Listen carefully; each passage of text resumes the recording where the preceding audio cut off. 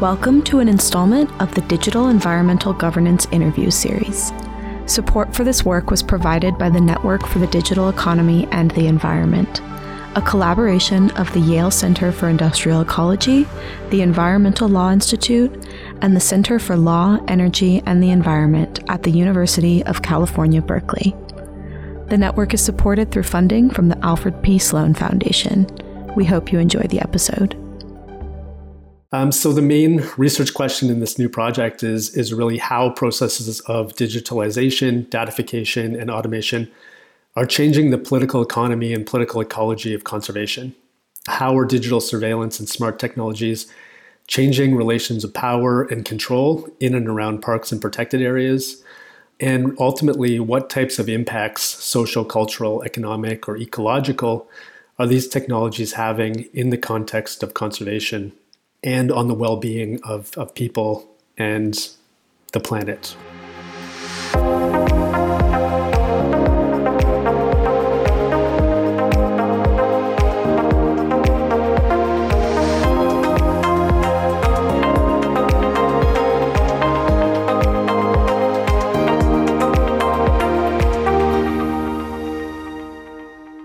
Welcome.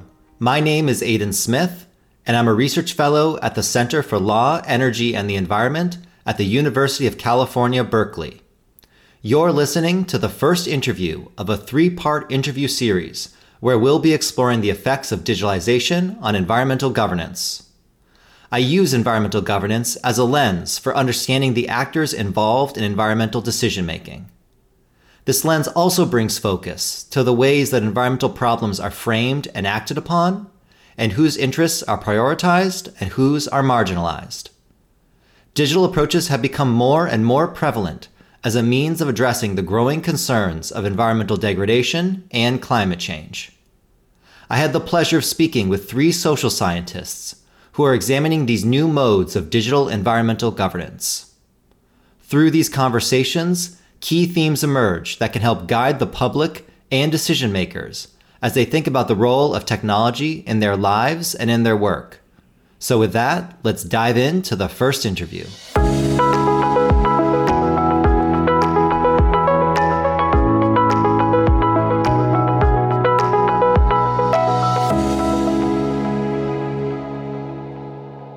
Welcome.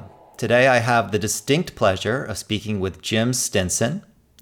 Jim is a postdoctoral fellow in planetary health and education at both the Daudelet Institute for Global Health Research and the Faculty of Education at York University in Toronto, Ontario. He studied cultural anthropology at the University of Toronto, and his research explores the political ecology of biodiversity conservation and development, indigenous stewardship and planetary health, and emerging digital technologies. He joins us today to discuss a research project he's been leading in Belize.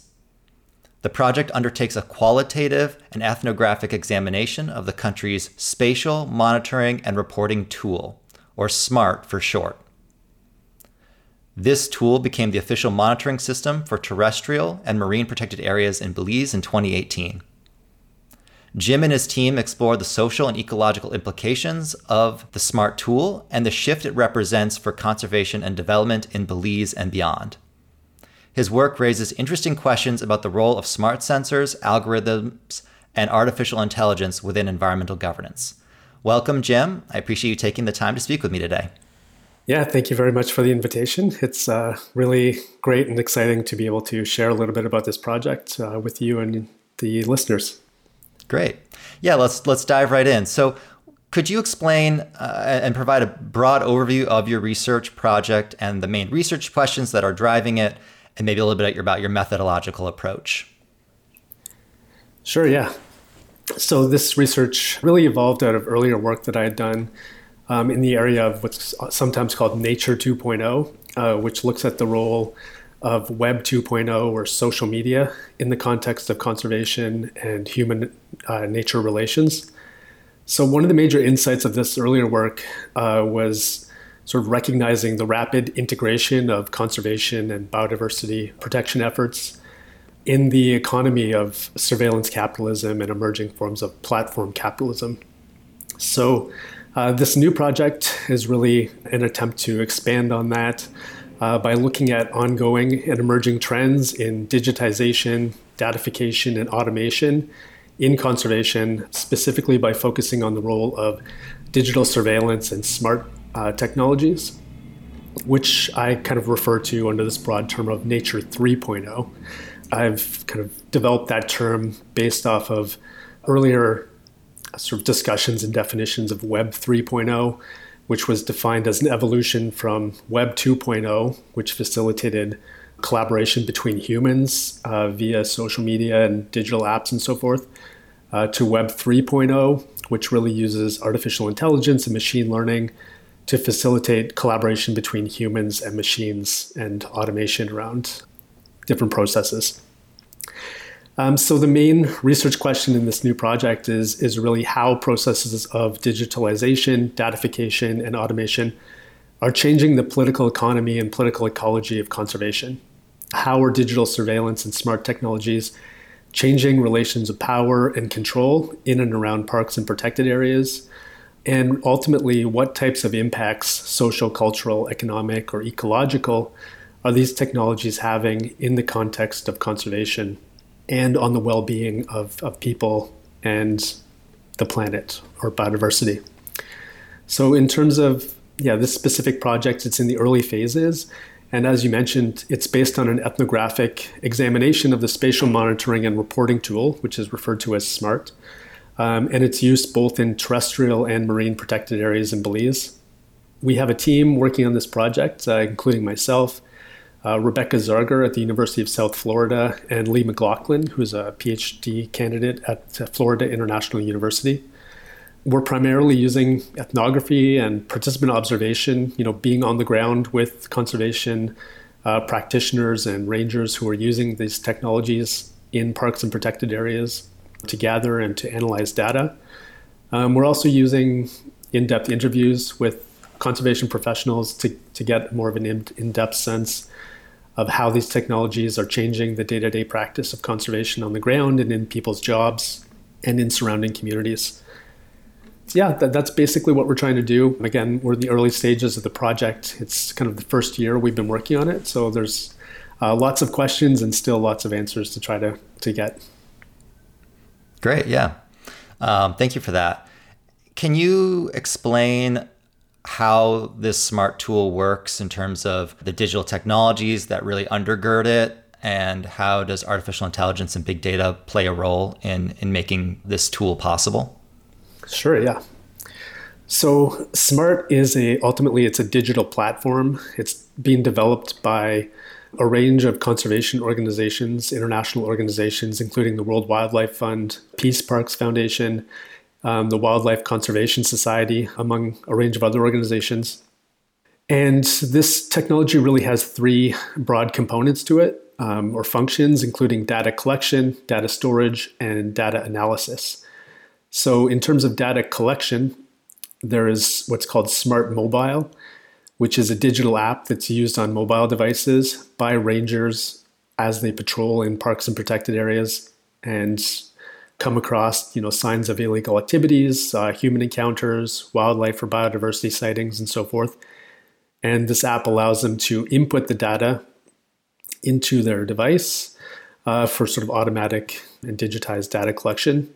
This platform also allows for data to be input and collected from a range of other digital sensors, including digital trail cameras, acoustic sensors, drone images, satellite imagery. So it has all of these different input capabilities. In terms of data storage, it utilizes what's called Smart Connect, which is a cloud-based data storage system which runs on Amazon Web Service and in theory allows for the real-time input and analysis of ranger data from the field or near real time. The idea is that rather than rangers having to go on sort of week-long patrols and input the data into computers when they get back, this data is input into their app and it's entered into this cloud-based storage system basically in real time for the most part. Then finally, there's a Smart Desktop, which is it's a desktop application that allows for automated analysis and reporting features based on this data that's being collected. And a relatively new feature of this data analysis component of SMART is the use of artificial intelligence and machine learning to take this data that's being collected on information from patrols, combine it with a broader set of information, including geographic information about the parks and surrounding communities, weather patterns, and so forth, to basically predict where the hotspots of illegal activity are going to be in protected areas, and ultimately to even automate ranger patrol routes based on that data. So that's a relatively new feature that's just being developed at the moment. It's being developed in partnership with researchers from Harvard University and supported by Microsoft's AI for Earth program. Great, thank you. Can you put in perspective this SMART tool? Because my understanding is that it did not originate in Belize, but has a longer history. And so I was hoping you could maybe speak to the significance of SMART as a tool, its geographic scope, its history, what other trends contribute to its growing prominence. Can you explain to us why we should care about SMART? Sure, yeah, for sure. So I really see SMART as being connected to two broad trends within conservation. One is increasing digitization of conservation through the use of new monitoring and surveillance technologies and digital platforms to store and analyze this new data that's being collected. The other trend is a growing concern about species extinction and related efforts to combat and police the illegal wildlife trade internationally. So other researchers, such as Francis Mass, have noted growing emphasis on what's called green policing or conservation policing, both inside and outside protected areas in order to combat the illegal wildlife trade. And, I really see these two trends coming together in the context of smart conservation, where we see the adoption of approaches to policing that have become much more common in urban contexts that are now being sort of transferred into the field of conservation. So in the context of urban policing, we've seen the development of what's called platform or predictive policing, which uses a range of digital surveillance technologies and artificial intelligence to basically predict where crime is going to happen in urban areas and to facilitate the efficient sort of prevention of that crime from happening or to stop it as quickly as possible. And yeah, I see that trend in urban policing really being transferred into the conservation context. And we could say that predictive policing is now becoming sort of predictive conservation. And it's oriented again towards using big data and these new digital tools and platforms to predict where illegal activity is going to be happening, such as poaching in protected areas, and allowing conservation organizations to respond as efficiently and quickly as possible to prevent that from happening.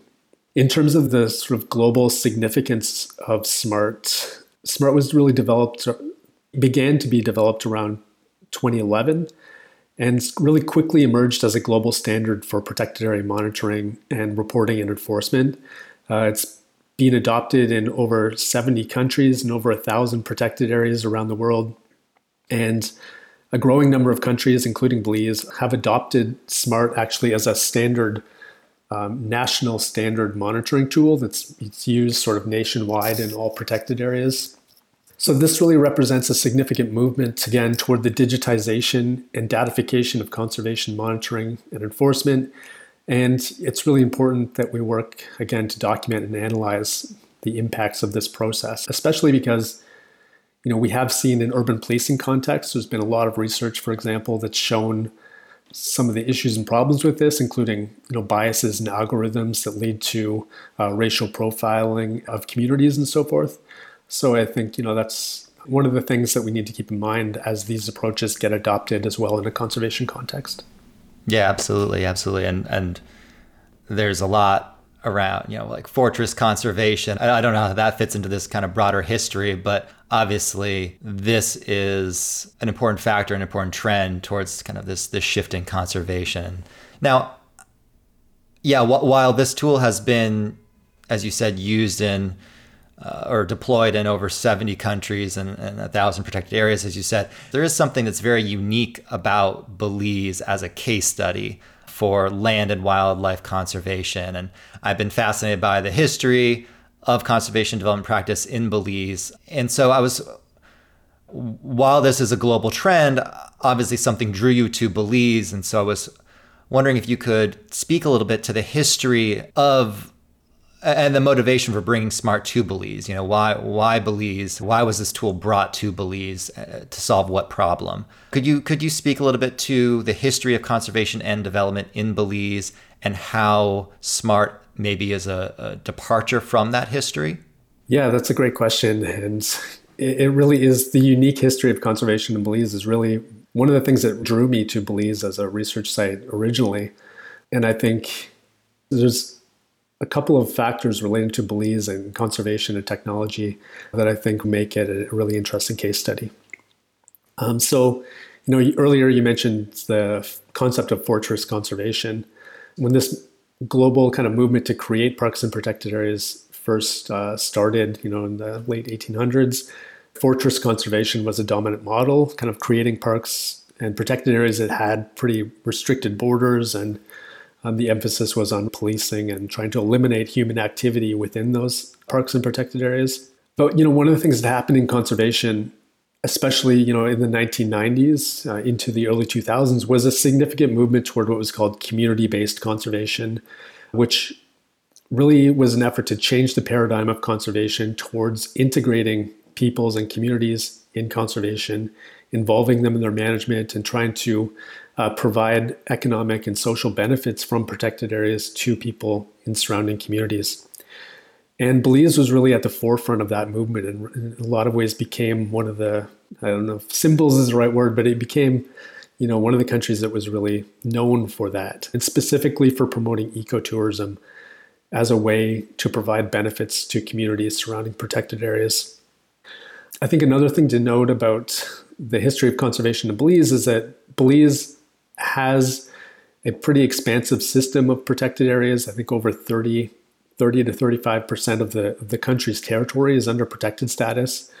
And a lot of those areas were created since the 1990s in that movement towards integrated conservation development and community-based conservation. And another unique element of that protected areas system is that, again, the government of Belize historically didn't have the capacity to manage a lot of these parks and protected areas that were being created.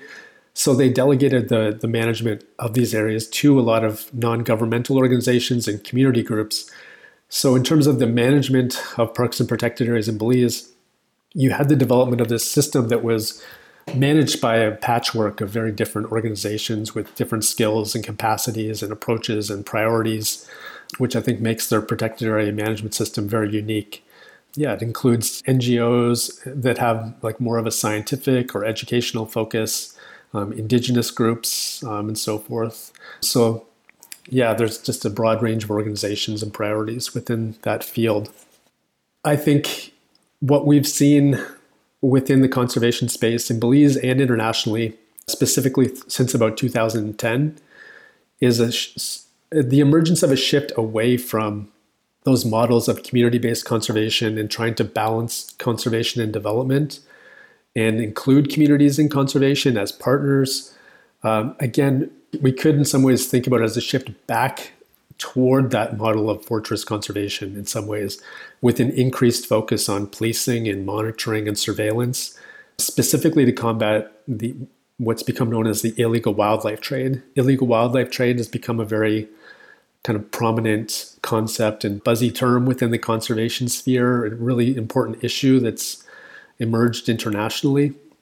In a lot of ways, that's driving this renewed focus on policing within protected areas. So we're seeing this shift, and SMART is part of that in terms of facilitating the monitoring and policing of the illegal wildlife trade through the standardization of data collection and the collection of data that can be used to address that. And I think, in Belize specifically, because you had this patchwork of different organizations all taking a different approach to conservation management, they were ultimately collecting information that wasn't being shared necessarily with other international organizations or with levels of government. And I think one of the impetuses behind SMART is both to standardize the approach to biodiversity management amongst organizations, but also to facilitate more sort of effective and efficient flow of information in order to kind of harmonize management systems. Great. Yeah. I want to now shift more towards how SMART as a tool is experienced on the ground. And I know you're in the early stages of your ethnographic work, but could you speak to how SMART has affected the managers and the rangers who actually patrol and manage these protected areas? What has their reaction been to this tool? Yeah, that's another great question as well. And I think there's a couple of different elements to this. I think on one level, SMART is a digital tool that is meant to make the work of conservation more efficient and quicker and easier. And I think in a lot of ways, it does do a good job of doing that. One of the things that both rangers working in the field and protected area managers, working in the office to analyze data and create management plans and so forth, they find is that these tools do make their jobs easier. Previously, rangers working in the field would have had to record observations on pen and paper, bring those observations or logs back to the office, and then input all that data into clunky Excel spreadsheets that would then have to be used and analyzed by their managers. And now rangers can input data in their digital device very easily and quickly. They don't have to write anything down. It's all very icon-based, and it's simply tapping icons. So it's very user-friendly. It's very quick. Rangers really like that. And then from the management perspective, that data can be input and accessed almost immediately, either in real time or as soon as the rangers get back to the field station, they can input their device and all the data automatically uploads into, in theory, nice organized databases that can be analyzed. From the management perspective, SMART allows for the automation of reporting. So it can take all the data that's been collected on ranger patrols and produce automated reports on the number of patrols, number of illegal activities that were encountered, the amount of fuel that was used, ranger hours that were spent on patrol. All that stuff can be automatically input into a report that can then be sent to funders. So it ultimately makes reporting to funders and on the use of resources much easier as well, quicker. So on the flip side of that, SMART is often promoted and thought about as a tool to monitor and manage biodiversity. It's the spatial monitoring and reporting tool. But one of the things that it does is it also makes human activities more visible. And it's possible for us, I think, to think about SMART as a worker management and surveillance tool as well, because SMART ultimately makes the activities of rangers much more visible to their direct supervisors because they're constantly being tracked by GPS while they're being on patrol. Their managers can see exactly where they went and what they saw, what they encountered, and so forth. So there's that new visibility that's made possible through SMART, and that mirrors trends in the digitization of many different types of workplaces and of human activities more generally through social media. But it also makes, in more general terms, the activities of conservation organizations also much more visible and transparent to their funders. So you have these social lines of visibility, and ultimately, as a form of knowledge that's made available to other social actors, there's control that comes along with that. So it provides greater opportunity for funders to potentially control the actions and the work of conservation organizations and of conservation managers to be more have more control and oversight over the work of rangers in the field. So you have these dynamics which are emerging, which I think are very important. In terms of some of the things and comments that we have heard in the field, I was actually surprised that we didn't hear a lot of pushback from rangers about this sort of new digital tracking of their activities. It was much more of an emphasis on how the technologies had made their lives easier and their jobs easier.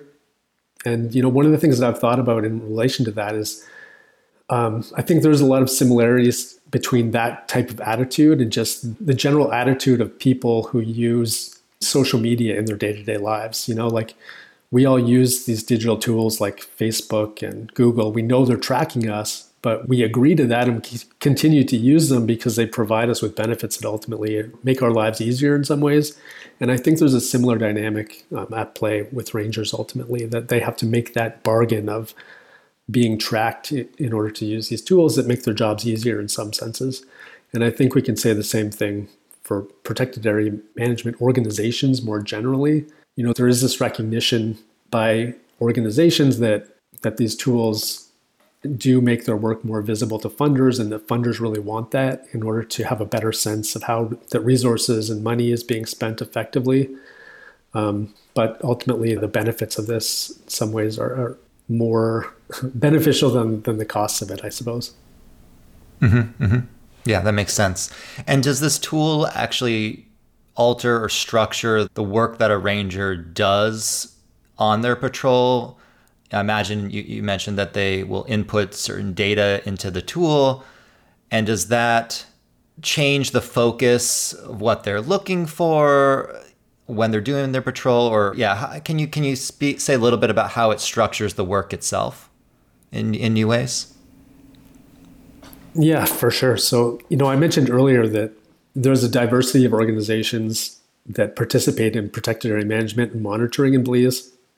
Historically, they all would have had their own approach, things that they would be focusing on, and also within that earlier approach to conservation in the 1990s, with community-based conservation, one of the major points of emphasis at that time was integrating local knowledge, and specifically indigenous knowledge, into park management plans and monitoring efforts in order to really operationalize that local knowledge and make it useful in a conservation context. And I think one of the things we see with SMART is a shift away from that emphasis on incorporating local knowledge and really trying to value diverse knowledges and worldviews and perspectives, and attempts to standardize that through these tools. And we can see that specifically in the promotion of standardized data models. So in Belize, there is an effort to standardize the data model that's being used by all conservation organizations, so that all rangers in the field are basically looking at collecting data on exactly the same things. And that ultimately reduces opportunities for local knowledge and diverse perspectives and objectives to really play a key role, because the priorities are kind of set within the data model and in some ways being determined by organizations that are higher up, in this case, government. And I think there is an opportunity, or there is a potential drawback to that. Is there a shift more towards calculable, measurable data in general, as so often is the case with digital tools? We see this focus on things that can be measured, calculated. Are there forms of knowledge or information about the protected areas that don't fit that kind of model? I think the thing that we see with the efforts to implement a standardized data model in Belize is really that the emphasis of the data model is specifically on collecting information about illegal activities. So there's this reinforcement that the primary objective of rangers is really to look for and to attempt to intercept and collect data specifically about illegal activities. And I think that has the effect of moving priorities away from other areas, specifically like biodiversity monitoring. And it also has the effect, I think, and this is kind of a broader implication. The implication is that there's a shift in the way that people and communities around protected areas are seen within this new model. In the past, again, communities were seen as sources of knowledge and being worthy of the benefits of conservation. Whereas within this new approach, they really become potential targets of surveillance and seen ultimately as, and primarily as, potential threats to be surveilled. For me, that's really the main issue that I have with the data model, or concern that I have with the data model, is it really does emphasize this policing approach, the identification of people and communities as threats. And that's really a major shift again from the past, where communities were seen as potential partners and sources of really important sources of information about the park and partners in its conservation. Yeah, thank you for that. And yeah, I'm very interested in how the relationship between community members to each other and to the parks themselves has shifted with the application of this tool. So how might an interaction in the park between a ranger and, a community member who's enjoying the park, how does that look, or how does that unfold now with this new tool? Yeah, so I guess there are some subtle differences. Like in the past, a ranger patrolling a park or protected area might have come across another community member in the park. And there's a couple of things that could have happened. They could speak to them, give them an informal warning, explain the rules of the park, if they weren't aware of it. It would be more of an informal interaction. And it's kind of up for debate in terms of whether that interaction would even be recorded. It might be when they go back to the office, they would write down in their notes that had taken place, but in some cases that may not have happened. I think with SMART, there's a couple of important differences. So one is that interaction would be logged in SMART, and information about the person would be collected, their name, potentially where they live, what they're doing. There's information that's collected in SMART digitally, photos that could potentially be taken of a person, if they've hunted an animal, photos of what they have on them. And there have been legal changes in Belize that allow for this digital information to be actually used as evidence in court. So there's this digital collection of information that would take place that hadn't taken place before. And I think significantly with SMART is that information is more available to other organizations. So the SMART database in Belize, for example, is managed by the Wildlife Conservation Society. They have access to the entire database that all of the conservation organizations in Belize are feeding data into. So that means that all of that personal data is ultimately potentially available to that other organization. And, if that information was shared with government, could be available to those organizations and institutions as well. So information about those types of encounters is much more available. And there's a lot of privacy issues that ultimately come into play around that, I think, that are really important to think about. And SMART has policing tools and surveillance tools built into it to allow for the profiling of social networks. So as rangers collect information about more and more people, the database can start making connections between people and identifying certain people as greater threats and so forth. And that's where you get into, again, a lot more issues around the privacy issues around digital surveillance and potential biases in algorithms, and issues around the potential incorrect identification of people as threats and the way that they might be treated in the future because of that. So I think with SMART, you just get into a lot of these more issues around digital privacy and surveillance. Yeah, these are obviously questions and concerns that arise when it comes to digitalization. I did want to take a step back. It's my understanding, and you may have mentioned this earlier, that SMART was originally deployed in the African continent. Is that correct? Yeah, I would say it was originally deployed and developed for use specifically in Africa and Southeast Asia. Mm-hmm. So I would imagine that the impacts of digital environmental monitoring schemes vary across social, political, and cultural contexts and ecological contexts. How do you see the SMART tool being deployed in Belize and a Latin American context? How well does this model of conservation fit within Belize and Latin America?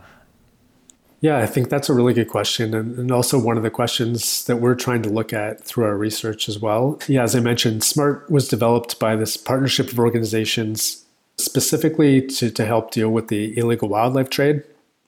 And the illegal wildlife trade in places like Southern Africa and Southeast Asia, I think, is much more of a focus and issue within the conservation sector, specifically around the poaching of large game animals, than it is throughout Latin America. So I think there's a question of how much of a fit there is for this tool that was developed specifically within that context within Latin America. I guess one of the other things with the illegal wildlife trade is that there's this perception that the illegal wildlife trade is being driven in some ways by sort of criminal organizations that are generating a lot of revenue, through the poaching of wildlife, the selling of wildlife or parts of wildlife in international markets. And, in Belize is it's a relatively small country. There definitely are some issues with the illegal wildlife trade in Belize around particular species, like parrots being one. There's the capture of parrots for selling on pet markets, for example. But outside of that, there isn't really great data showing that the illegal wildlife trade is a major issue in Belize. And so I think, one of the things that we're trying to look at through this research is whether this whole shift towards digital surveillance and policing and kind of a move back towards fortress conservation in the context of Belize is maybe a bit of not a great fit, I guess, or an inappropriate shift when other approaches might be more impactful. A lot of the illegal activity that I have seen and heard about in Belize isn't being driven by these international criminal networks, but it's mostly individual people living around protected areas that are hunting for their livelihoods, for food for their families, or fishing to get some food for their families.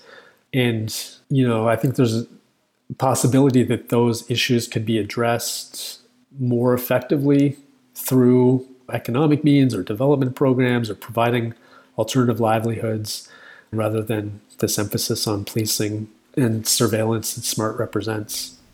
Right. I think in a previous conversation, you made the point that the work of development is very much looking backwards, not in a pejorative sense, but looking back at the root causes. What are the root, socioeconomic issues at play here? And when we move to a more predictive model or a more predictive policing model, that isn't so much focused on those socioeconomic factors, that it shifts where we're looking, right? When we think about these issues. Yeah, for sure. One of the theoretical ways, I don't want to get too deep into theory in this, but one of the theoretical concepts that we have been framing this project through is ontopower. And this is a concept that was developed by Brian Masumi to describe kind of a shift in global security and politics in the post 9/11 world, where he describes it as a shift away from biopower or attempts to promote life and well-being to emphasize what he calls ontopower, which is, again, this attempt to eliminate threats to security and to well-being by identifying these threats and risks before they happen and taking preventive action. Bram Buescher is another scholar from the Netherlands who has applied that concept of ontopower in conservation, specifically in the African context, to look at how there have been more sort of militarized and violent approaches to conservation that have been about eliminating threats to biodiversity. In certain countries, in Southern Africa, for example, there are like shoot to kill policies where people that are thought to be poachers in parks can be shot on sight. And so there's this approach to sort of predicting and trying to eliminate threats, particularly again in the context of illegal wildlife trade that we see going on. And I think, one of the concepts that I've been trying to develop through this work is I refer to as algorithmic ontopower, because it's taking this attempt to take preventative action and using big data and algorithms ultimately to identify these threats in order to facilitate this predictive or preventative action to protect the environment. And all of that really would not be possible without digital tools and the digitalization of conservation more broadly, right? It's hard for me to imagine, as you say, this more like algorithmic ontopower approach without that trend in digitalization. I think the digitalization is one of the things that's really facilitating the predictive component, right? It really is using that information to predict where threats might materialize and who might be a potential threat, and to produce predictions of where those things might be. If we think about these technologies and what they're doing, you were mentioning earlier that there's been a bit of a shift away from looking at the underlying root causes of these things toward using technology to simply address them more quickly. And I do think that that's one of the things we see happening. Big data can be used to identify the location of potential threats, whether it's a geographic location or a potential person that might be a threat. You can use data to identify those things. But I think it's still much harder to use data to figure out what the root causes of these things are. So in some ways, these tools and the affordances or the abilities of these new digital tools are in some ways driving conservation and policing towards particular solutions rather than others, because it's really what these technologies can do. Yeah, and there's also this theme that I've come across looking at this type of work and other related work on digitalization and environmental governance, which focuses on this idea of real-time, algorithmically driven decision making.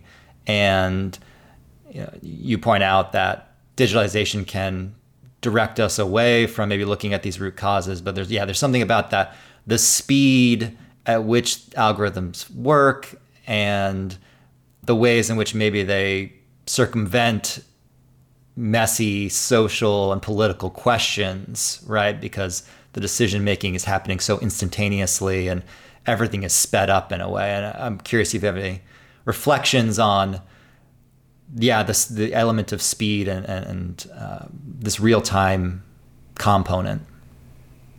Yeah, I think, for me, I think there's a connection between the speed of the technology and the way that it allows for real-time response and preventative action. And also, I think a changing political climate in which efforts to think about and to debate the underlying causes of these things have become much less politically acceptable. There's much more of a political climate to simply label people as enemies or targets and as people that are doing something inappropriate and eliminating them or arresting them or punishing them, rather than getting into all these questions around why are they doing it? What are the underlying drivers? What systems could we put in place to help, eliminate that? And it's just the data facilitates just this, allows us to not even have to think about that, because we have this data that can allow us to just eliminate these threats before they even take place. And it's a quick, technical, easy solution that totally avoids any of those other questions that gets into more ethical and philosophical issues that are much more complex. Whereas this is just about using data to identify targets and eliminate them. Yeah, and in your research, you also have this term called intimate governance. And as I understand it, that's perhaps what was in place before this more algorithmic mode of governance came about through tools like SMART. Can you say a little bit about what you mean by intimate governance as the mode that existed prior? Yes, for sure. So intimate government or governance, that's a term that was developed by Arun Agrawal. He's a environmental resource scholar based in the US. And he did a lot of research on community-based conservation and integrated conservation development. And he uses that term intimate government to talk about forms of protected area management that aim at involving communities directly in the management of protected areas, so community-based governance approaches. And the idea behind intimate governance and community-based conservation in general is that you operationalize social connections within a community and kind of lines of visibility and power within a community in order to promote conservation. So you basically make a number of people within a community responsible for conservation. So you make them like community-based rangers or whatever. And those people are embedded in the community and they, use their social relations and their influence in order to educate others and to monitor and surveil others within their own community. And it just operationalizes social dynamics within the community itself as a mechanism to promote conservation and enforcement. And yeah, so one of the things that we have talked a little bit about in our research is a shift kind of away from that model of operationalizing these social ties within a community and these kind of lines of visibility of community members kind of watching what each other are doing, towards this new model of what we term algorithmic ontopower, which ultimately, instead of using community members to enforce conservation, you're using these new digital technologies, which in a lot of cases are meant to be invisible and indetectable. And so rather than having community members that are park guards walking around your community and walking around parks, you simply have this diffusion of surveillance devices throughout an environment that have the ability to detect illegal activity in real time, and then conservation organizations can simply respond in real time. And so you have this change in relations of power, surveillance, and control from community members who would be visible symbols of park monitoring and surveillance, and the thought that you might be spotted by a fellow community member would be a deterrent. You have this new situation where surveillance becomes much more total. It's not embedded in individual people. It's dispersed throughout an entire environment. So you have basically the creation of these new surveillance environments that are monitored by cameras, drones, rangers, satellites that are just, again, monitoring a situation sort of 24/7 in order to not to deter activity, but to detect it as quickly as possible. Yeah, that's helpful. Thank you. That's a helpful explanation of kind of this paradigm shift that you are seeing in conservation.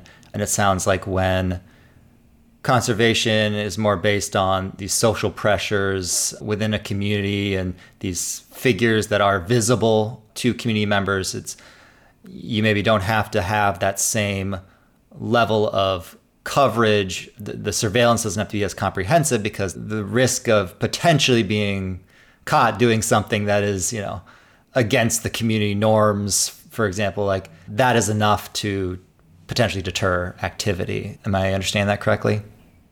Yeah, I think one of the ways of thinking about it is in terms of power and control within conservation. With more intimate government, you have a situation where these symbols of monitoring or power are visible, and the idea that you would be spotted by them is meant to act as a deterrent on illegal action. Whereas with this new system, the idea, and I guess with that previous system, rangers obviously wouldn't be able to know everything that's happening at all times. But the idea that they could potentially be anywhere would prevent people from doing illegal activities. And it had to be really visible in order to be a deterrent. With these new technologies, you have kind of an opposite situation where the technologies themselves are meant to be almost invisible or indetectable. So they're not meant to be a visible deterrent. They're simply meant to be total in their coverage, again, to detect activity as quickly as possible. So they're really not meant to be a deterrent at all. They're simply meant to be always collecting data to detect illegal activities and to stop it before it happens. So you have a kind of a very different system where before, with systems of intimate government, it's more really about using surveillance as a deterrent. Whereas with this new system, it's about using surveillance to facilitate real-time intervention.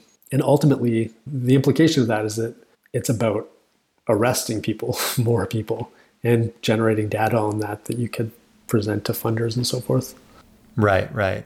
Yeah, I really want to emphasize that point. That I think sometimes we assume that with the application of digital tools, they merely make existing processes more efficient or effective. But I think what your work points out is that it's not just about more efficient forms of conservation, it's actually fundamentally reshaping what conservation means and is. And so I think that's a really key point.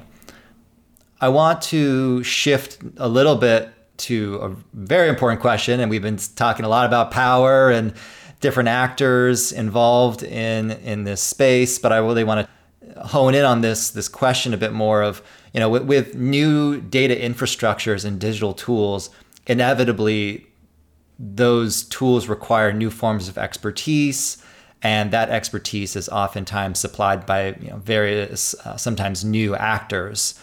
And so my question is, does SMART bring in a new constellation of actors into the conservation space, or alter the role of existing actors within that space? And so maybe you could speak a little bit to these relationships, dependencies, power dynamics that have formed between actors as a result of SMART's implementation.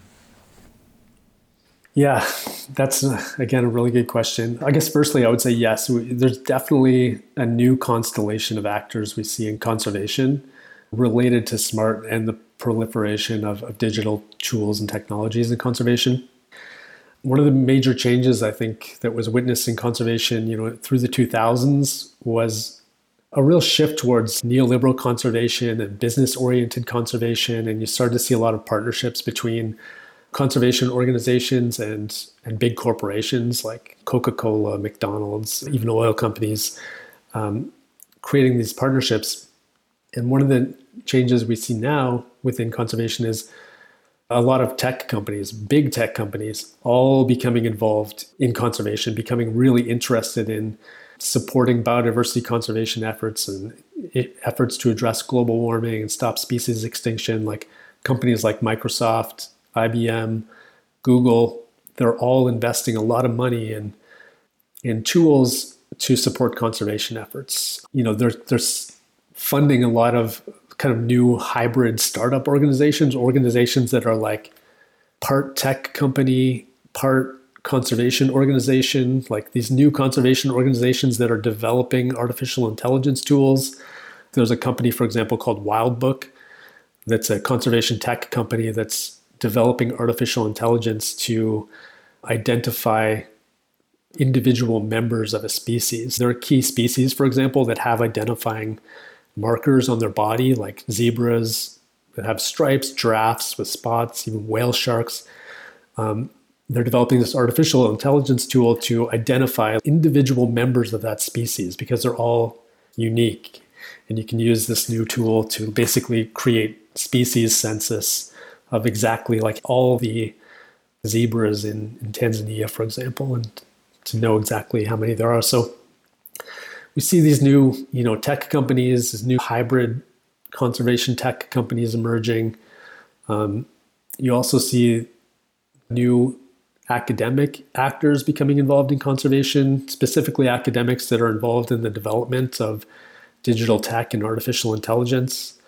And also in the case of SMART, people that have been involved in the development of predictive policing tools for urban policing are also involved in the development of artificial intelligence tools for SMART to promote predictive conservation. So definitely this changing constellation of actors, really significant changing of political economy in terms of new sources of funding that's becoming available, all these new funding that's becoming available flowing from these tech companies into conservation to promote technical solutions. And I think that's one of the reasons why we do see this significant shift towards emphasizing technology as a tool, is simply because that's where a lot of the funding is. Significant new source of funding in conservation is driving that work.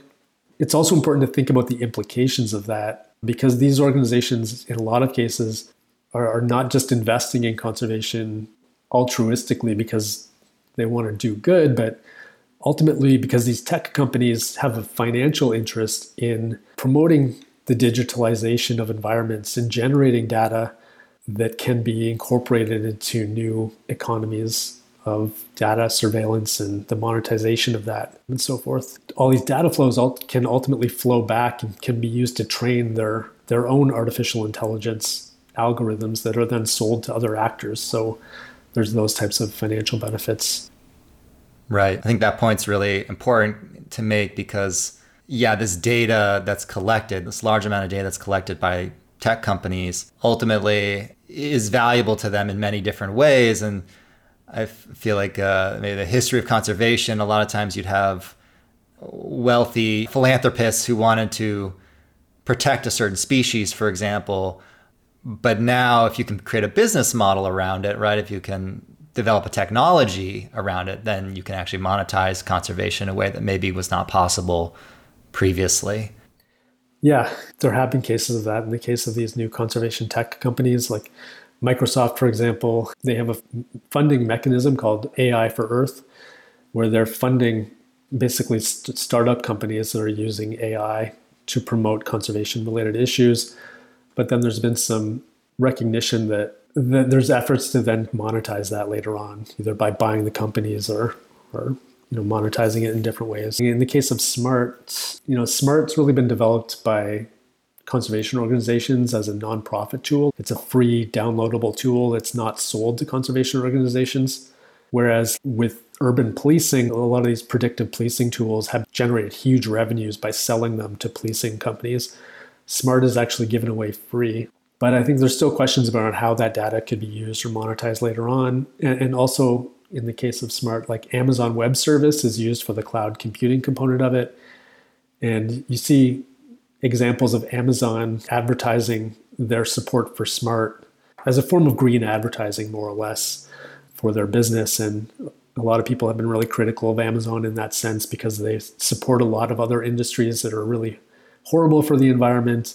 And then on the other side are using their support for Smart as a way to, in some ways, greenwash their business. Mm-hmm, mm-hmm.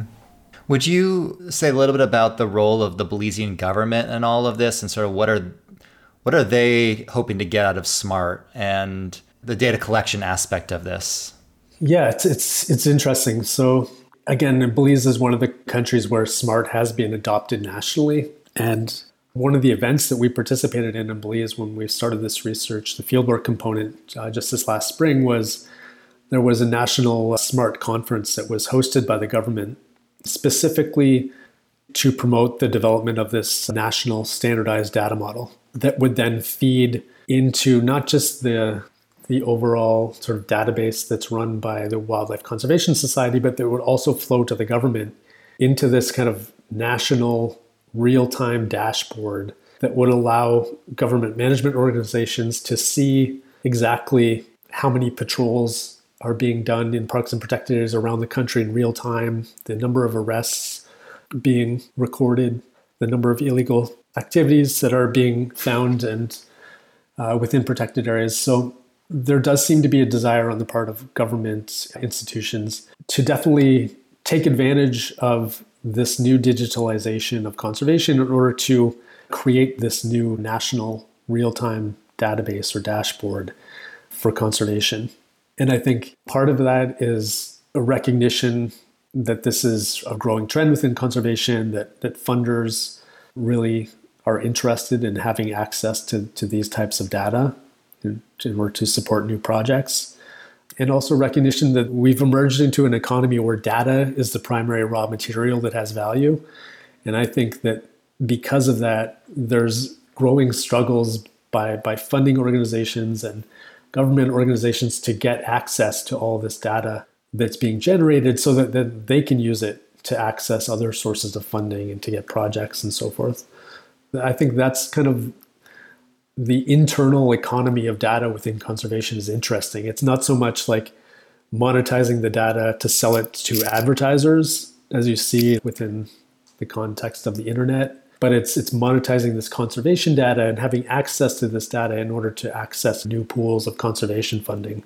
Yeah, all these groups want to be the locus of this information gathering, but maybe there's some tensions that arise there given that previously you did have a more dispersed, fragmented model of conservation where perhaps different groups had their own, control over their own data. And now through this standardization, it sounds like this is a new sort of battleground of who controls the data. And obviously the Belizean government has some interest in that as well. Yeah, for sure. And there's definitely issues arising around control over data and concerns by different organizations about having control over their own data and not necessarily wanting other institutions like government institutions to have their data, or even other organizations like the Wildlife Conservation Society having access to their data. There are sort of data agreements that are put in place through SMART in order to protect that data. But, obviously any agreement like that relies on actors conforming to those agreements and operating according to what those agreements say that they should. And that doesn't always happen. There is concern, for example, around other organizations being able to access the data and like what happens if there's corruption within those organizations and this real-time conservation data could be shared with people that are doing illegal activity, in the government sphere or the non-government sphere or private actors or whatever. So there is a lot of issues emerging around data privacy, data security, for sure.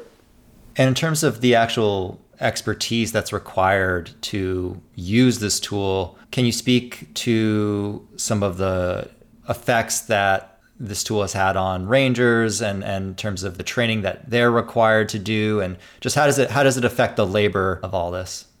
Yes, really good question. From a ranger perspective, there is training that obviously goes into it, but I think the ability to use SMART by a ranger is not all that different from the ability to use a smartphone. Like it's very much a similar type of thing as using an app on a smartphone. So it is pretty user-friendly from that side of things. I think the biggest change is actually within the kind of realm of conservation management professionals.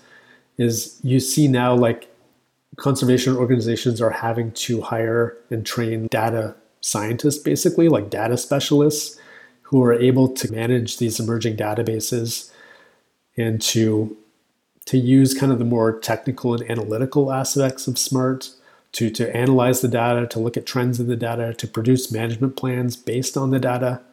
I think there's a whole new realm of conservation management, natural resource management training that's specifically going to focus on data management that is going to have to take place. And like, I think a lot of organizations in Belize are kind of struggling to find people to fill those roles that do have both park and protected area management experience, but also expertise in database management and big data and data analysis and those kind of more computer skills. There's a real need for training in those areas. And the other issue with SMART too is that SMART is a system that's being continually updated over time. It's on its 7th iteration now. Every time SMART's updated, each of these different organizations that's using it have to be retrained again on how to use it. So there's this constant need for retraining because of these digital tools that does create a dependence of each of these organizations on ultimately the people that are going to be training them on how to use it. And that's ultimately the organizations that are part of the SMART partnership that are developing the tool. In Belize, it's the Wildlife Conservation Society that's the lead conservation partner that does all the training. But it does mean that there's this constant cycle of training and retraining that has to take place in order to be able to use the latest version of the tool as it's continually upgraded and updated. Mm-hmm. What is the appeal of SMART for foundations? What is the motivation there, do you feel, in terms of their involvement in promotion of this tool? Yeah, I think there's a really clear appeal. I think one of the things that funding organizations want to see is that the money that they're investing in conservation, whether it's Belize or any other country, they want to know how their money is being spent and whether it's being used efficiently and effectively. And I think SMART makes the work of conservation organizations very visible. And that's one of the really useful things that SMART does for organizations. It allows them to visualize the work that they do and produce these really cool and technical visualizations of all the patrols they've done, the amount of fuel that they've used, and the cost of that, the hours rangers have spent on patrol, the number of people that they've encountered in protected areas. So it allows them to really visualize that information for funders in a really clear way. And I think for funders, it's appealing to be able to see that, to know like, okay, I can see really clearly exactly where these organizations are patrolling and where illegal activity is happening. And it just makes all this much more visible and transparent. Yeah, so it sounds like while you've expressed concerns or words of caution around the deployment of this tool and how it's ultimately implemented, there's clearly some advantages that it provides both to funders. As you said, it makes the work of rangers and managers more efficient. As we wrap up the conversation, I do want to turn to the question of, what do you hope will come out of your research? What are the conclusions that you are beginning to reach? Or, do you see ways of integrating digital technologies into conservation practice in ways that are just and equitable and thoughtful? Yeah, I think, one of the main things that we're trying to do through this work is really to get a first sense of what's working and what's not working for SMART. What are the benefits of the technology for protected area managers? What are some of the potential drawbacks? Training and retraining, I mentioned dependence on training organizations.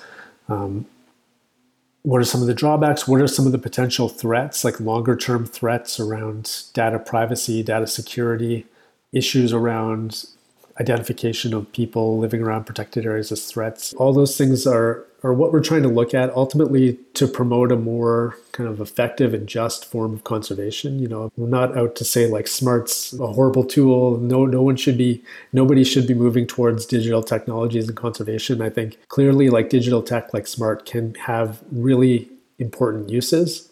But I think as you were saying, like the question is how to use these things in an effective way, an efficient way, but ultimately also a just way and a secure way for people and communities. And one of the concerning trends in conservation for me is this movement towards standardization. As a cultural anthropologist, I'm kind of trained to recognize the value in diversity and cultural diversity and approaches, perspectives of the world and worldviews. And SMART is in some ways not in line with that. And I think a really interesting question is how can we use these digital tools and maybe make them more compatible to include, again, different types of knowledge systems or different worldviews. I do a lot of work in Belize also with indigenous mine communities that are working to assert more control over their land and territories and to monitor and manage their own indigenous territories. And there's interest by those organizations to use some of these digital tools to help them to do that. And I think one of the things that we hope comes out of this work is some insights into how that could be done. How can different organizations use these tools in really good ways to promote environmentally sustainable and socially just futures for people on the planet? I think it's definitely possible. That's really why we're doing this work and what we hope comes out of it. That's amazing. Yeah, that's awesome. Do you have any other work on the horizon that you would like to highlight? Any other collaborations? Or is this your primary focus at this point in time? So a lot of the research I'm doing right now is focused on planetary health education at York University. So this is one of the projects I'm working on. I'm also working on a number of other collaborative projects that are focused on promoting education and awareness around planetary health, specifically with youth, both Indigenous youth and non-Indigenous youth. So we have partnerships with Indigenous communities and organizations, both in Canada and also in Belize, where we're trying to promote awareness about climate change and about the links between environmental health and human health. We have projects trying to use digital tools and platforms in order to engage youth in these issues around climate change. Like we're doing digital film production with youth, both in Canada and Belize and other countries as well. So yeah, we have a lot of projects on the go.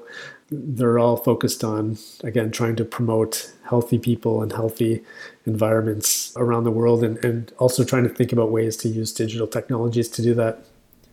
Yeah, sounds like you're very busy. Well, I want to thank you, Jim. You've been so incredibly generous with your time, and thank you for sharing your research with us today. It's a fascinating look at how digital technologies are fundamentally transforming how we approach conservation and environmental governance more broadly. And so I want to wish you good luck with your research and thank you again for talking to us. Yeah, thank you so much for the opportunity to talk to you guys and to share a little bit about what we're doing.